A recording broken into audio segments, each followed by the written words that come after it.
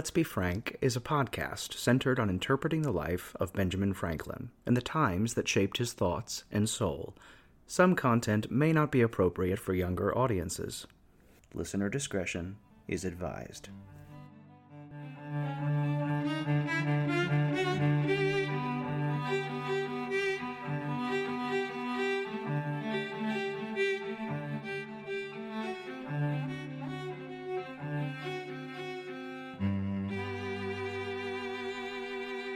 Greetings and salutations, dear listener.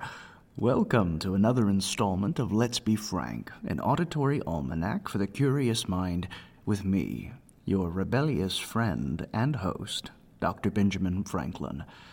Well, my beloved Junto, after this episode, we only have one more to go before our spectacular season finale on the 4th of July. And trust me when I say, dear listener, it promises to be a historic event. Now, there's a great deal of exciting news to be had regarding Season 2 and the future of the show, but I should leave you waiting with anticipation lest I spoil any of the exciting gossip to come. For purposes of good order, this podcast is composed of several sources associated with Ben Franklin's life, knit together to collect it all into one narrative on a cohesive theme. Today is about power, it's about politics, and it's about rebellion. Now, His Majesty, King George III, would declare all of the American colonies to be an open rebellion in August of 1775, which broaches the question, my beloved Junto, at what point does a rebellion become a revolution? John Adams would say that the American Revolution began in the hearts and minds of its citizens. But all the same, this exercise of thought broaches the question, what are revolutions made of? To help facilitate this conversation, joining us today is a very special member of our Junto, who I believe is walking through the door just this moment. Good afternoon, sir. Please, sit down. Now to introduce him. Mark Summers is the public historian for the Jamestown Rediscovery Archaeology Project. As a historian on the archaeology team, Mark not only examines documents for context, but writes publications, exhibition scripts, and walking tours about historical and archaeological topics. He regularly lectures about Jamestown to the public and has appeared on many media sites, including Washington Post, Associated Press, National Geographic, and PBS. He received an M.A. in History from Virginia Tech and a B.A. in History from the University of Mississippi. Well, Mr. Summers, thank you so much for joining us on Let's Be Frank. Oh, well, it's nice to be here, Dr. Franklin. I was minding my own business and somehow I was abducted, and here I am in the 18th century, so it's sort of good to be here. Well, just want to make sure for the record, I have a couple questions to make sure I'm in the right place. So, in the year 1776, who is the King of Austria? Well, that would be Joseph II. And who is the King of Prussia? Friedrich Wilhelm III. And who is the King of England? Well, that's a simple one. The tyrant, King George III. Very good. I don't care what anyone else says. I'm 99% positive you are indeed the real Ben Franklin. Okay, continue. Excellent, then we can proceed. Now, Mr. Summers, we are here today to talk about rebellion and ruin. Now, I suspect America might think itself unique for having a successful revolution against Great Britain. But over the course of British history, there have been a great many provinces and factions who have endeavored to rebel against the powers that be.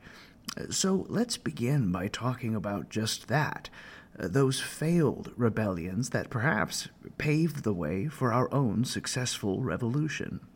Well, I've got one for you. One of the things that I talk a lot about in my profession as an historian of Virginia and the British Empire is a thing called Bacon's Rebellion in 1676. Your audience may have heard of Bacon's Rebellion, but it is kind of a complicated story. It's really a case of mistaken identity over some livestock or some hogs that led to a spark which burns down a house of cards of a Virginia aristocracy. They came very close to being overthrown in just a year and a half. Now, before we burn down that house of cards, let's build it up. Let's talk a little bit about America's beginnings. Not just the pieces that we might remember, Pocahontas, John Smith, the Mayflower and Plymouth Rock. Can you talk about the beginnings of Jamestown, 1607 to 1676? Well, this is something even your own colleague John Adams references in your time period. The idea that Virginia, the oldest successful English colony in North America, was not established by Parliament. British Parliament wasn't established necessarily by the Crown, with permission from the Crown, but was established by a company, a joint stock company, we might say today a corporation, called the Virginia Company of London, and private investors. Now, if you think back to your own history, generations ago, the idea of there is no British Empire, there is no real Great Britain yet. England is still a separate country from Wales, from Scotland. The Irish question is blowing up. England's a second-rate European power. Spain and Portugal are getting rich with gold and silver every single year, and the English have tried almost 9 times or so to start a colony, and they all failed. So the English will turn to business, will turn to investors, because they have a brand new king who's Scottish, James I, who doesn't want to pay for a colony that he thinks will be a failure. So they're going to turn to private business. The idea is you protect the king in the charter from anything that could go wrong. And the company takes the risk and sends the colonists across the ocean to look for gold and silver. But the king, if you're successful, gets 20% of the money. The king is behind the scenes through what's called the Virginia Council. But actually the private company takes all the political risks. But the settlers themselves are mostly either poor laborers or they are younger sons of gentlemen, people who inherit neither money, but they do inherit an attitude. These are the people who make up the original 104 men and boys across the ocean. But what they're going to find in Virginia after a 3.5-month journey, after following orders that told them that they were supposed to head up from the Chesapeake Bay to avoid detection from the Spanish, find high ground to build a fort, locate themselves next to a deep river channel, but also pick a place to live where there were no naturals, no Native American peoples. Well, what they found was 3 of the 4 were successful. They definitely found a deep river and a big hill, and they were hiding from the Spanish. But the land that they mean to occupy, they didn't see any Native Americans, any naturals as they called them. But it was hunting land for our local tribe. So just to get to the chase here, what Jamestown represents is a almost failed colony multiple times. The first 5 years of Jamestown, they don't make any money. The death rate is atrocious, 80% a year. They're dying of things like salt poisoning, and they're dying because they have bad drinking water. They have poor leadership. There's no gold and silver, and a bad relationship with the Native American people. That's the real story of the first few years of the English colony in Virginia. So what ultimately saves Jamestown? Tobacco. Maybe you think even in your era, Dr. Franklin, right? Virginia's known for tobacco. You've probably met such Virginians if you remember back to the Continental Congress. You know, those grandees with their Coach and Sixes and fine clothing. Well, many of these families didn't start out quite so noble.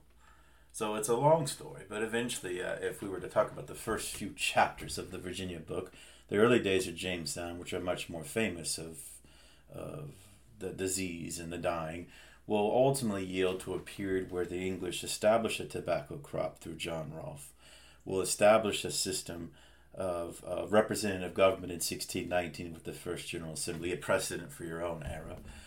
They will establish at least what they think is peace with the local Powhatan native people, at least with the marriage of Rolfe and Pocahontas for a few years, and also rely on indentured servitude labor, but of course that side of Virginia you've spoken out against, increasingly slave labor from Africa. But from the English aristocratic point of view, what they've established in Virginia is a way to make money, an agricultural system, and a very distinct class system with a very elite top and a lot of people at the bottom. So here we are, 70 years into this Jamestown experiment. England has changed, gone through its own bloody civil war, an experiment in democracy, and the restoration of the monarchy. Now, what was Virginia doing all the while? And what does it look like by 1676? What is it striving towards? And what are the events that inevitably lead to Bacon's rebellion? Well, this is the middle period between your own era and the founding era of John Smith, the Pocahontas story. You're in this middle period, and it's affected by the English Civil Wars. What you have is a period where Virginia was very loyal to the crown, very different from your day. Virginia is extremely loyal to the crown. Some of the same families you might recognize, loyalists to the crown during the English Civil Wars. The governor, Sir William Berkeley, was a friend of the king, King Charles I, who will be beheaded. There's a period for nearly 10 years where Virginia is being run by pro-Cromwell governors, but Governor Berkeley runs sort of a shadow government in exile, promises to stay out of politics, but he's behind the scenes.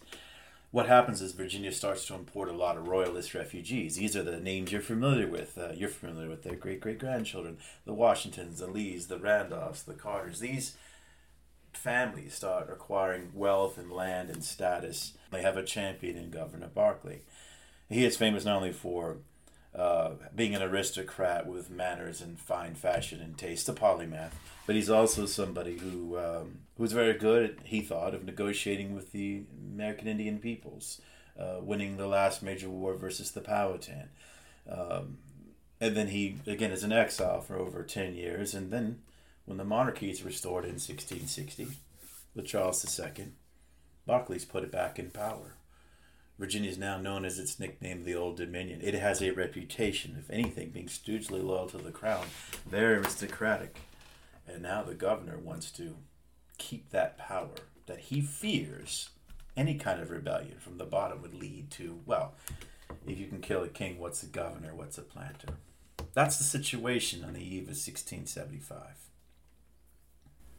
So enter the rebellious personas. Where do the fruits of this rebellion begin? Well, there's a couple factors. One is the governor has not shared power very effectively. He's distrustful not only of any potential rebellion, but of younger men, a new generation. Berkeley's about 70 years old at this point. He's in his second term with this dozen-year break.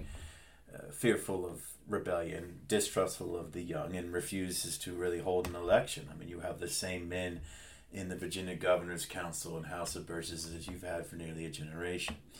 So enter the figure of one Nathaniel Bacon, somewhat of aristocratic background in London. One of those people, you were in London for several years. You've met the type of young men who gamble away their father's fortunes, are too quick to drink, too quick with the knife, a certain type of gentleman. Well, this is who he is. And he ends up in many ways a young man in his 20s in Virginia with a lot of silver in his pocket, and manages to secure himself a position on the governor's council. But hold that thought, he has land to the west. The west at the time being where Richmond is today, the frontier at the time. He has not only a lot to lose if there's any war on the frontier, but he's also very ambitious in being shut out of power. He takes advantage of an opportunity brought about by that mistaken identity I said earlier. So the northern neck of Virginia, the area of Virginia that's produced your colleagues, General Washington and others, at the time was a bit of a frontier along the Potomac. And what was happening at that early period is you had the native population was being squeezed between the Virginians moving north and the Marylanders moving south. There's a people called the Doags. They're loosely related to the Lenapes, from the New Jersey, Delaware area.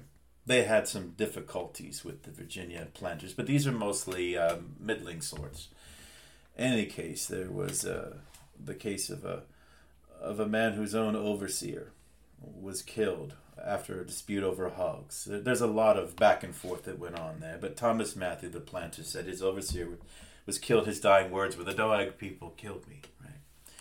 So to cut to the chase, the posse was rounded up. The ancestor of George Mason and George Washington were in this posse. They crossed the Potomac to attack the Doag people.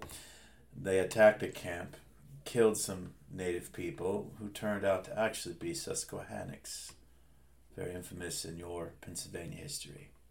Susquehannocks are a group of people you don't want to annoy. especially at that time. They retaliated. The entire winter of 1675, the Susquehannocks raided along the Virginia frontier. Many people were killed, and among those who were killed were servants and enslaved people on the frontier farm of Nathaniel Bacon. So suddenly, Governor Barclay has a bit of a diplomacy issue. The peace that he's worked towards with the indigenous population is in crisis.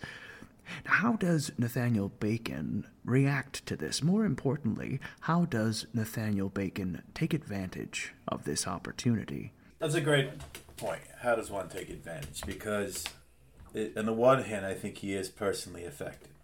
Not so cynical to say that he doesn't feel anything at all. At the same time, he is also a very ambitious man. Governor Barclay has not only, if we're trying to play the cynical card, done a very good job of keeping the peace between the tribes and the Virginians, he's also profited from such trade. And so when the people of the frontier are being killed and they're calling out for justice, they're calling out for revenge, they're calling out for the government to do something out here in Jamestown. And by the way, the Jamestown now is a fine brick city. It's no longer the frontier fort of the earlier days. The establishment is at Jamestown. What happens?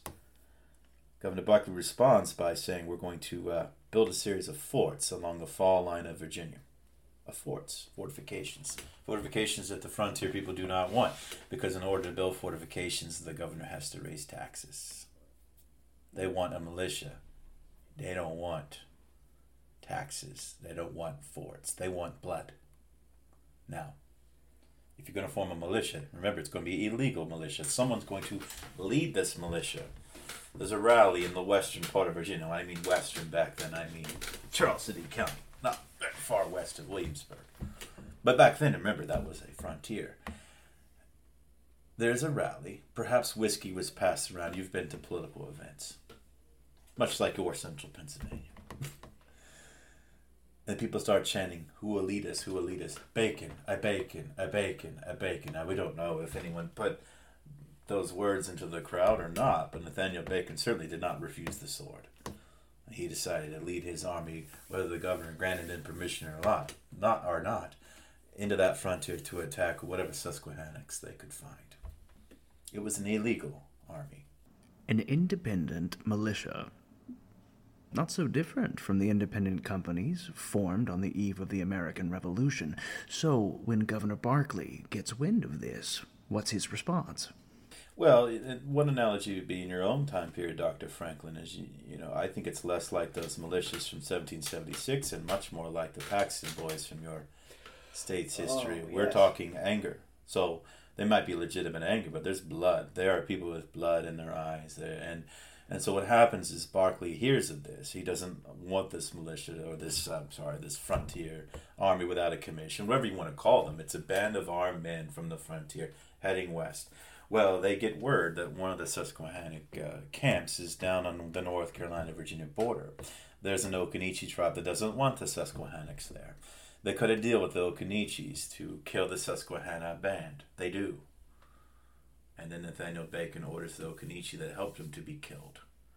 So this is where what seemed to be reprisals against a tribe that was attacking the frontier then turns into a vengeful band of men. This is where I reference Paxton Boys. No, all of the American Indians are the same. And what happens is that army begins to empty jails. That army begins to, any American Indian that's arrested or under Virginia protection is being dragged out, is being killed, and including the remaining Powhatan people that had protected status under the Virginia government. So this army turns into a mob who's intent on blood, and that all American Indians are the same. This is something that echoes to your own generation. I will write about the brutality of the Paxton Boy uprising and attacks, the universal concern of the neighboring white people on hearing of this event, and the lamentations of the younger Indians when they returned and saw the desolation cannot be well expressed. And so we see these parallels between my time in 1676, a desire to completely wipe a people out before there's ever opportunity for violence upon their side. That's correct. And now what you have is you have a governor who reacts by declaring, Bacon an outlaw, but he, of course, is now forced to act because he's really done nothing to kind of get that release valve on the frontier other than raise taxes and start forts. So he decides to call for another election, a new House of Burgesses for the first time in well over a decade. That's where it gets exciting because, of course, in June of 1676, well, Nathaniel Bacon still has a seat on the governor's council. Is he actually going to show up and take his seat? And what ends up happening is he does show up. And then he's arrested by the governor. And then the Governor Berkeley feels like he has squashed the rebellion. So he actually forces Nathaniel Bacon to kneel in front of him. And he begs forgiveness, grovels. And Berkeley says 3 times, God forgive thee, I forgive thee, etc., etc. God forgive thee, I forgive thee. And feels like the situation's now under control. A true aristocrat, I have done my duty. He is merely just a brigand and an outlaw. Of course, then Bacon leaves. Berkeley's not concerned. And then he comes back with armed men nearly 30 days later at the end of the accession. Now, the attention is given to Berkeley, who was basically asleep in his bed, and the governor's quarters were near the brick Capitol building. But the point is, imagine the legislature looking outside their window and seeing maybe 300 to 400 armed men. Perhaps bottles have been passed around. Guns are in the air. Nathaniel Bacon has a mob, has an armed banditti, and they are demanding to see the governor. Now, this is one of my favorite parts of this story. Governor Berkeley is annoyed. He's in his 70s. He is not concerned about this rabble. So what he essentially does is he stands out in front of the Capitol building. Nathaniel Bacon has his hand on the sword and says, if I pull this sword, I'll have you shot. I'll have this entire government overthrown. But you will sign my commission. You will sign a commission giving me permission to have this army. And Governor Berkeley opens up his doublet, unbuttons his waistcoat, you would say today, and says, for God, fair mark, shoot. In other words, if you're going to shoot me, go ahead and shoot me. And Bacon doesn't pull the trigger. Bacon doesn't take the sword out. Bacon is afraid to commit an act of killing against the governor. And Berkeley goes back to sleep. And then Bacon's men turn their guns on the other younger men who are not expecting to die soon, and they get the commission anyway. Now, to cut to the chase, Bacon's men run off with the commission they want. Governor Berkeley hears that his lieutenants have signed this piece of paper, and then he again declares Bacon to be an outlaw. One final point for your next question, because there's so much complexity here. Bacon's men go west. As soon as they hear the Berkeley's declared them an outlaw again, he turns his army against the government and forgets for the moment about the American Indians, and that's where the true rebellion begins. It's anger over taxes, anger over lots of things, lots of resentments, rich and poor alike. There's a lot of resentment.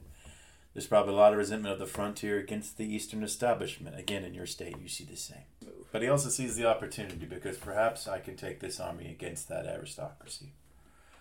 Now, there's a lot more detail that we wouldn't have time for, but he does declare a sort of rights of the people, a list of grievances, very similar, you could argue, to 1776, a list of grievances against the governor, and it declares the rights of the people. He's trying to get the popular support. And he rounds up a lot of popular support. He also gets some of the planters to side with him. Now, some are siding with him because they agree with him, some are afraid of his army. But what's happening is now they're going to take that army by September to Jamestown. And the loyalists of Governor Berkeley are assuming that Governor Berkeley will protect them. And Bacon's men get closer and closer to Jamestown, start to besiege it, and take the wives and children of some of the loyalists and have them on the earthworks. So if you shoot at the earthworks, you shoot at your own family. And Governor Berkeley decides to leave the scene with some of his officials, leaving Jamestown wide open for that army to ransack it. And Jamestown in September of 1676 will be torched and burnt to the ground. The church, the Capitol, the storehouses, all torched. An angry army. And it's not just these middle-class planters or new money people. We're talking Bacon offered freedom to indentured servants, to enslaved Africans to join his army, to everybody with a grievance is burning down Jamestown. So if this is the climax of Bacon's rebellion, talk a little bit about the aftermath. What becomes of Nathaniel Bacon? What becomes of Governor Berkeley? These two figureheads on opposite sides of this drama? There's the anticlimax. Governor Barclay flees to the eastern shore of Virginia to await the arrival of reinforcements and an English fleet. Word has reached England this is blowing up. Nathaniel Bacon feels like, well, he's destroyed the government. The governor is in exile. He's a nobody at this point, according to Bacon. He takes his army to try to pursue the remaining bands of whoever the former Powhatan were, including the Pamunkey tribe, who've actually quite brilliantly go into the swamps and hide. And when Bacon's men try to find them, because he's got to keep his army fighting to keep his army from turning on him. In October of 1676, at the height of his power, he dies of dysentery. As far as Barclay goes, he gets the fleet he wants, he gets reinforcements, and now that he has naval superiority, he bombards the shoreline. His armies, three of them, essentially three bands, sort of mop up the remaining Bacon rebels over a 3-4 month period. He makes sure some people get pardons who he thinks were misguided. Other people are re-enslaved or forced back to work their contracts if they're indentured servants. And some of the people who are ringleaders will be hanged personally by Barclay. And he feels like he's done an excellent job. Only when the peace commissioners come from London, who were supposed to meet with Barclay, he realizes very quickly that they weren't interested in talking to him. They wanted to investigate all the things that blew up in Virginia. And Barclay goes back to London to kind of defend himself. As the commissioners said, actually both sides were at fault. And if anyone was actually hurt, it was the American Indian who was the most damaged by a long history of false government in Virginia. So unfortunately for Barclay, it's anticlimactic too. He waits to see the king he's been loyal to his whole life. Loyal to his brother, loyal to his father. And he dies, not getting an audience with the king. So Bacon dies of dysentery in his 20s. Barclay dies, an old broken-hearted man, thinking he was loyal and his loyalty wasn't repaid. And it was actually the peace commissioners said actually the people who were most wrong were the American Indians. And eventually things were put back together. And some families who played both sides ended up very, very clean on the other side of this rebellion. And some of them became the families that are leading families in your day, Dr. Franklin. So what changes after Bacon's rebellion? How does that rebellion set the stage for the next chapter in Virginia's history? It further solidifies the class system. I think you see the end of indentured servitude for Europeans, the strengthening of slavery laws for those of African descent, the separation of two groups that were once very allied, the strengthening of slave laws, and the increasing power of the planters on the one hand. Some of the so-called new money families become dominant families in the House of Burgesses for the next 5-6 generations. That's on the one hand. On the other hand, a lesson was taught to Virginians that if you don't ultimately like your government, if you see that government as tyrannical, one could take up arms against that government. And therefore, it is interesting nearly 100 years later to see Patrick Henry doing some similar things as Nathaniel Bacon. But here's where I would caution people from making that connection too strongly. The thing about the revolutionaries of your day, Dr. Franklin, is you had those radical impulses, but you had a moderating influence. You had an enlightenment. You have people in your era that are moderating the radical impulses, the extreme violent impulses, which existed in the 1770s as well. I think it's very important to think about what the Continental Congress did to actually control that rebellion. The establishment of the U.S. Constitution. These are things that did not come out of the 1670s. There was no Enlightenment yet. There was rebellion, but rebellion without, in many ways, rebellion without philosophy led to anarchy and destruction. I think rebellion with a certain philosophy behind it of government led to a much more successful run 100 years later. Do you think that's what makes the distinction between rebellion and revolution? I believe so. In many ways, a rebellion is simply a failed revolution. A revolution is a successful rebellion. In your own day, you knew what you were signing. And if you had lost that war, what would have happened to you and your property and your status, Dr. Franklin?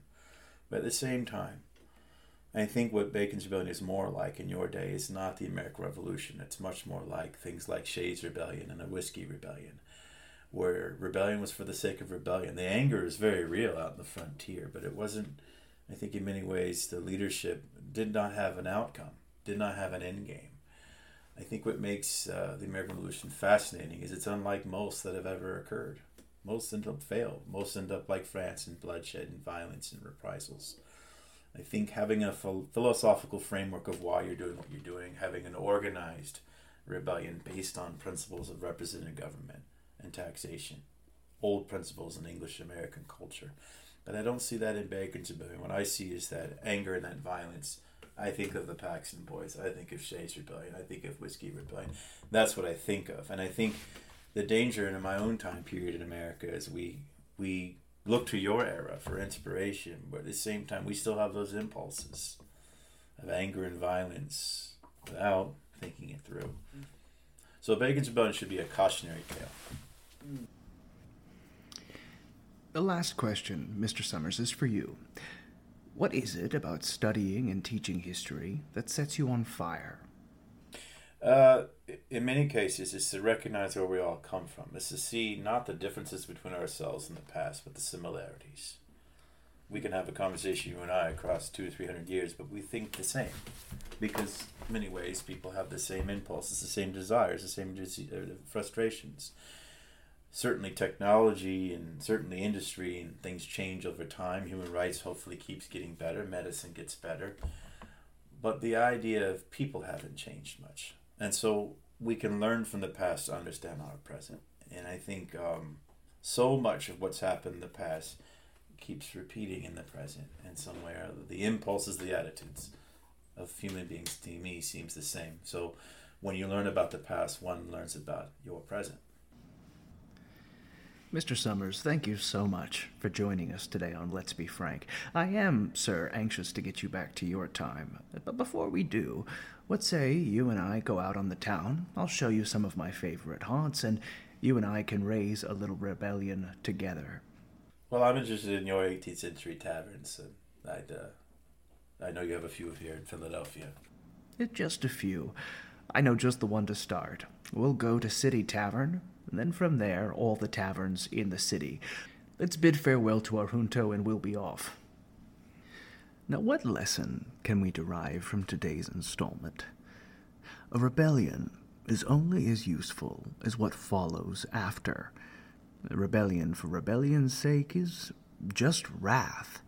But if something follows after that benefits the world, sets a precedent that society can be improved, well, in that a little rebellion can truly be revolutionary.